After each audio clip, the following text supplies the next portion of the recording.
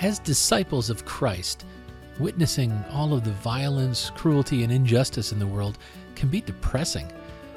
But we must trust in the Lord and hold on to our faith. If we can maintain true faith that is only as big as a mustard seed, we can do amazing things. The Spirit will help us share the gospel message, and we'll be able to serve others with humility and joy. All it takes is the tiniest amount of faith, because just a little bit of faith allows us to provide lots of service to others. Welcome to the Real Word Podcast for the 27th Sunday in Ordinary Time, Cycle C of the Roman Catholic Lectionary. I'm Brandon Jubar, and I'll be your guide as we walk through the readings for this week. It's an important process because we believe the Scriptures are the inspired Word of God. But to really be nourished by the Word, we need to break it open and look a little deeper. We need to let the Holy Spirit speak to us. Now, the messages I get from these Scriptures might feel right to you, but you also might find that the Holy Spirit tells you something else, and that is absolutely all right. So if you're ready, let's dive in. As I said, tonight we'll be looking at the readings for the 27th Sunday in Ordinary Time, Cycle C. Our first reading is from Habakkuk. It's chapter 1, verses 2 and 3, and chapter 2, verses 2 through 4. Our second reading is from the second letter to Timothy, chapter 1, verses 6 through 8, and verses 13 and 14. And our gospel reading is from Luke, chapter 17, verses 5 through 10. Just a couple things to note. First, we have scripture or readings from both the Old and New Testaments. So Habakkuk is from the Old Testament or the Hebrew scripture, while the second letter to Timothy is from the New Testament or the Christian scripture, as is our gospel reading. Now, tonight, we'll see that the enemy is puffed up, Timothy is on fire, and faith is uprooting trees. Okay, let's start by going through the readings, and then we can talk about the messages we find. Our first reading is from Habakkuk. How long, Lord, must I call for help, but you do not listen? Or cry out to you, violence, but you do not save? Why do you make me look at injustice? Why do you tolerate wrongdoing? Destruction and violence are before me. There is strife and conflict abounds. Then the Lord replied, write down the revelation and make it plain on tablets so that a herald may run with it. For the revelation awaits an appointed time. It speaks of the end and will not prove false. Though it linger, wait for it. It will certainly come and will not delay. See, the enemy is puffed up. His desires are not upright. But the righteous person will live by his faithfulness. Our second reading is from the second letter to Timothy. Beloved, for this reason I remind you to fan into flame the gift of God, which is in you through the laying on of my hands. For the Spirit God gave us does not make us timid, but gives us power, love, and self-discipline. So do not be ashamed of the testimony about our Lord or of me, his prisoner. Rather, join with me in suffering for the gospel by the power of God. What you heard from me, keep as the pattern of sound teaching with faith and love in Christ Jesus. Guard the good deposit that was entrusted to you. Guard it with the help of the Holy Spirit who lives in us. And our gospel reading was from Luke. The apostles said to the Lord, increase our faith. He replied, if you have faith as small as a mustard seed, you can say to this mulberry tree, be uprooted and planted in the sea, and it will obey you. Suppose one of you has a servant plowing or looking after the sheep. Will he say to the servant when he comes in from the field, come along now and sit down to eat? Won't he rather say, "Prepare my supper, get yourself ready and wait on me while I eat and drink. After that, you may eat and drink"? Will he thank the servant because he did what he was told to do? So you also, when you have done everything you were told to do, should say, "We are unworthy servants. We have only done our duty." All right, so let's take a first glance at these readings and ask ourselves, what does it mean? What messages and meanings can we find if we dig around just a little bit? So, our first reading was from the book of Habakkuk, and it seems pretty clear that the writer of this book was a bit upset about some unanswered prayers. Now, at the time, believe that the time it was written, that Judah was increasingly coming under Babylonian rule. So it's likely that Habakkuk had been a victim of violence. And as you can probably imagine, basic human rights were violated on a regular basis during times like that, right? Times of conquest and expansion. And it would be especially hard on the poor. Well, this oppression didn't go unnoticed. In fact, Habakkuk said he was tired of seeing it. He was tired of having to witness all the injustice while God did nothing. So Habakkuk, as he's kind of asking God, why? God, why do these evil people continue to win while the just continue to lose and suffer? So does any of that sound familiar? I mean, when I read this, the first thing I thought was, wow, the culture of injustice that Habakkuk is talking about sure seems a lot like some of our culture today, or parts of our world today, anyways. I look around and it seems like those who are evil, those who are only out for themselves or who crave power or who just hold malicious intent and seem to want to make themselves feel big by tearing others down.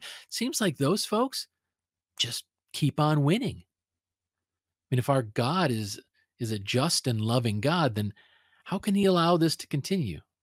How can he allow this to continue happening?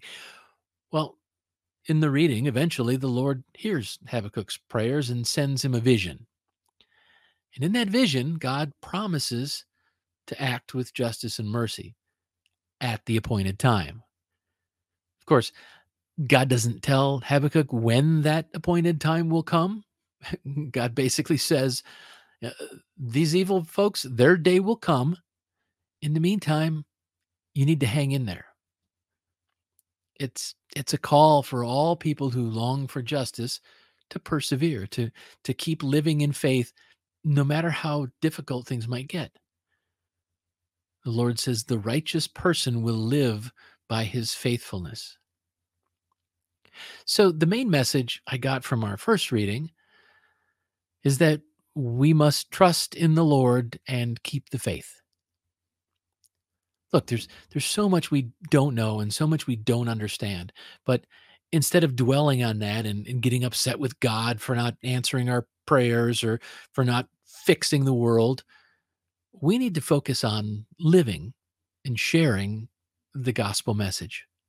The gospel message of love and radical acceptance. No matter how tough things seem to get, we need to trust in the Lord and focus on keeping the faith. Our second reading was from the second letter to Timothy, and the writer, which is St. Paul or his followers, we aren't sure, but the writer is telling Timothy to turn the spark of the Spirit, right? The spark that was placed in him through the laying on of hands. It sounds a lot like our confirmation, right? He's told to fan that spark into a flame because that flame gives us power, love, and self discipline.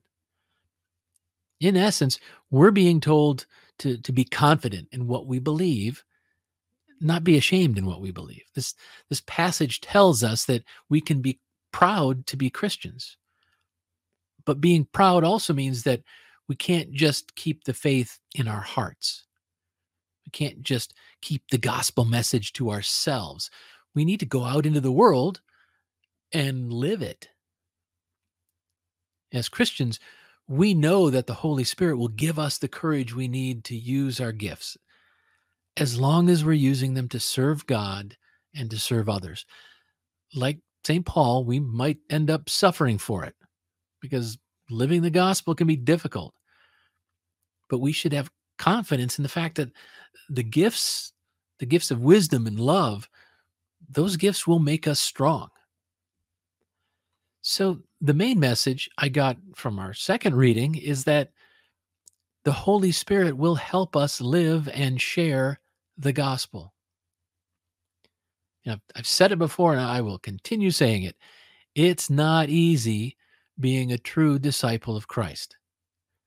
It's it's so much more than going to mass on Sundays and donating to your local parish.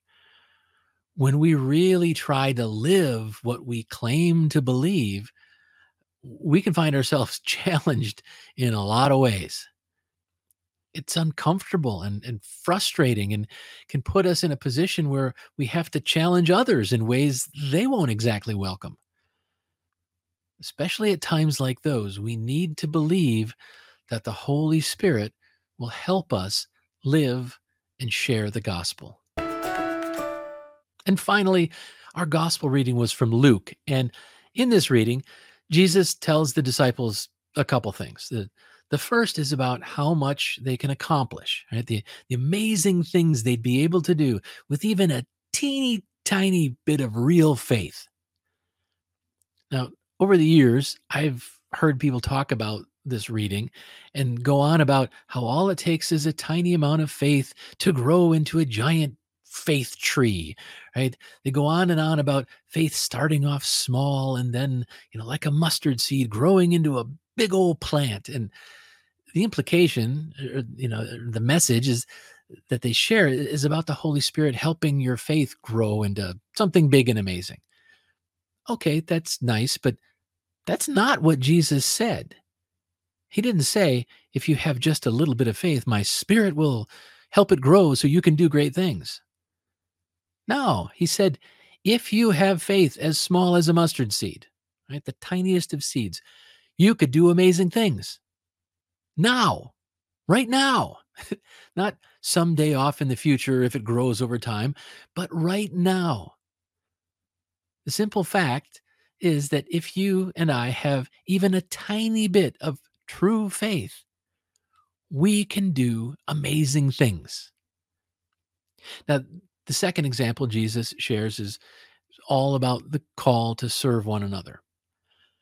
We don't live in the same culture, so some of the examples of servants and masters and that doesn't necessarily resonate with us completely, but we can all certainly understand the challenge to serve others with humility and not expect great recognition or even any type of payment. If we are true disciples of Christ, then we're not trying to get an A on our heavenly report card. And we shouldn't be helping others to make ourselves look good and make us look like we're so charitable. And we certainly shouldn't do it expecting thanks and praise. We should serve others because that's what Jesus did. So, as his followers, that's what we should be doing too. It's important to understand that Jesus wasn't trying to discourage his disciples. He was just trying to warn them not to seek personal glory by doing works in his name. If we're true Christians, true disciples of the risen Lord, then we should just be happy serving others for the sake of serving. So, the main message I got from our gospel reading is that a little faith helps us serve a lot. Basically, it's not the size or the quantity of your faith that counts, it's the quality of your faith that's the most important. The tiniest amount of true faith will allow us to do far more than if we maintain a grand facade of faith. And that's very important when we understand that as disciples, our faith calls us to serve others.